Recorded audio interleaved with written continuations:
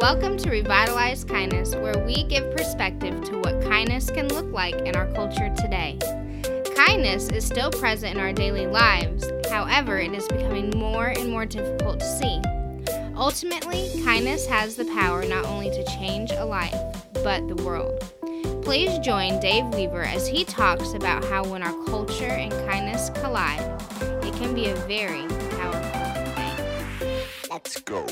Welcome to Revitalize Kindness Podcast, where we believe that kindness has the power to change the world. My name's Dave Weaver. I'm your host here at the podcast, and welcome to our first episode, the intro episode. All right, so I'm going to tell you a little bit about the podcast, less about me. So I'll just jump right in and tell you a little bit about it. So the podcast, let me tell you this, not going to be about defining what kindness is necessarily, okay? So we're not looking at Webster's dictionary, pulling up the word kindness and saying, hey, here's what it is, go do it.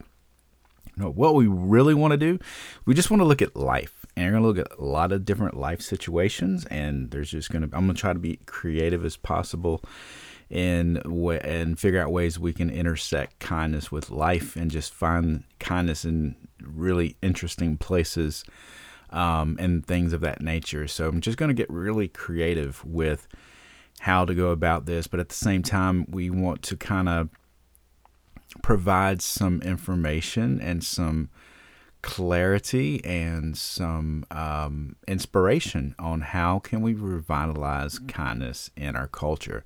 How can we be, instead of I'm not being political, I just want to say that, but how can we go from being what they're calling a cancel culture to being a kindness culture, all right? So again, not being political at all, that's not what we're going to do here whatsoever. We all have our opinions, and so we're going to keep them that. We're just going to keep them as our opinions, and what we're going to do, again, we just want to look at life. We are going to look at culture. We are going to look at some current events along the way and as we go through. But again, we want to see where kindness might have been dampened and softened, and we can't see it or hear it much in the climate that we live today, in the culture that we live. We want to see that we can raise that up some and see it and hear it and breathe it a little bit better, if that makes any sense at all, and it may not. But that's what we're going to try to do here. And basically, this podcast came from me being frustrated with social media. This goes back to July of 2019, honestly. And I'd just gotten, I think I'd been frustrated, but I just kind of got to a point where I was really, really tired of seeing and listening to what I was seeing.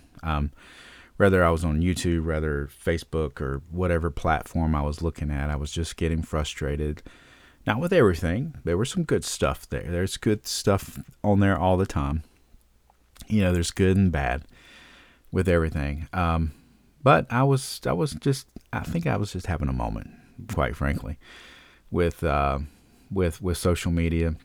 And one thing that kind of gave me new perspective was of all things, and I was looking on social media when I saw this, was the trailer for A Beautiful Day in the Neighborhood, which is the Mr. Rogers movie that Tom Hanks played in last year. I think it came out in November. They started running trailers right around that time in July. And there's a quote there that I wrote down that it really stuck with me, though. It didn't haunt me, but it kept coming back into my mind as I, the bitterness or the frustration, rather, started resurfacing that I had with social media. But the quote's this, and it's a quote that Mr. Rogers is,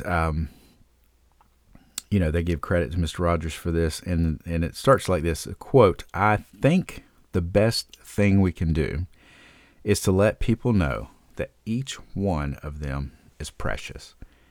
End quote. Now, this is very contrary to kind of where I was at with the way I was looking at people.